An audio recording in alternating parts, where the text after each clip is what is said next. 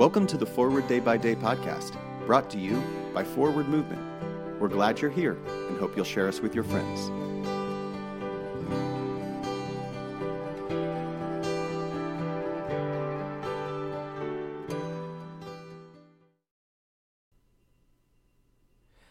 Today is Sunday, May 16th, 2021. It is the 7th Sunday after Easter. Today's reading is from 1 John 5, verse 13. I write these things to you who believe in the name of the Son of God, so that you may know that you have eternal life. The idea of eternal life is very difficult to conceptualize. At age 25, full independence hasn't set in yet. Not when I still consult my parents before anything and everything, and I have no one to take care of but myself. Eternal life has always been a huge, floaty concept spoken of in passionate sermons and used as incentive. Give more. Your money, your heart, your soul, your time, and you will be rewarded with eternal life. But truly, what does eternal life look like? When I say the Nicene Creed, I say that I believe in life everlasting, but to be honest, I'm not sure I understand that part.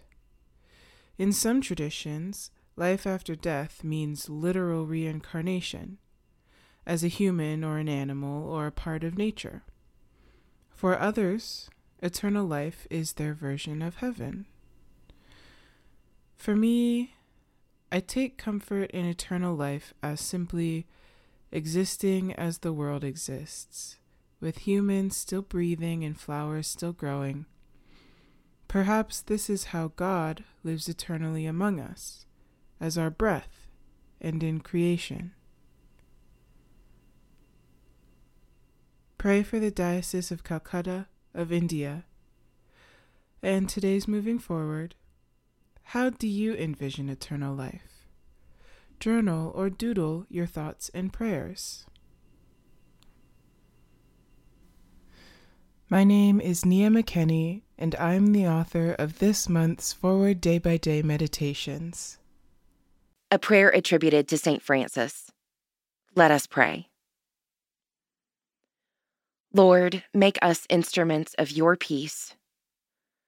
Where there is hatred, let us sow love. Where there is injury, pardon. Where there is discord, union.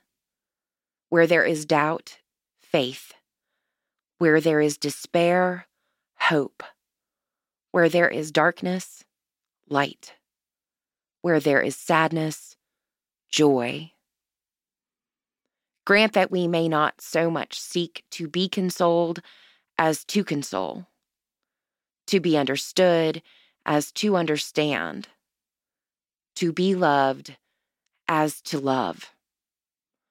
For it is in giving that we receive, it is in pardoning that we are pardoned, and it is in dying that we are born to eternal life. Amen. Thanks for spending part of your day with us.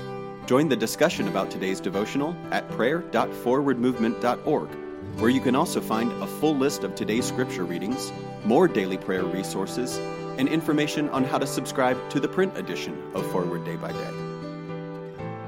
This podcast is produced by Forward Movement, a ministry of the Episcopal Church.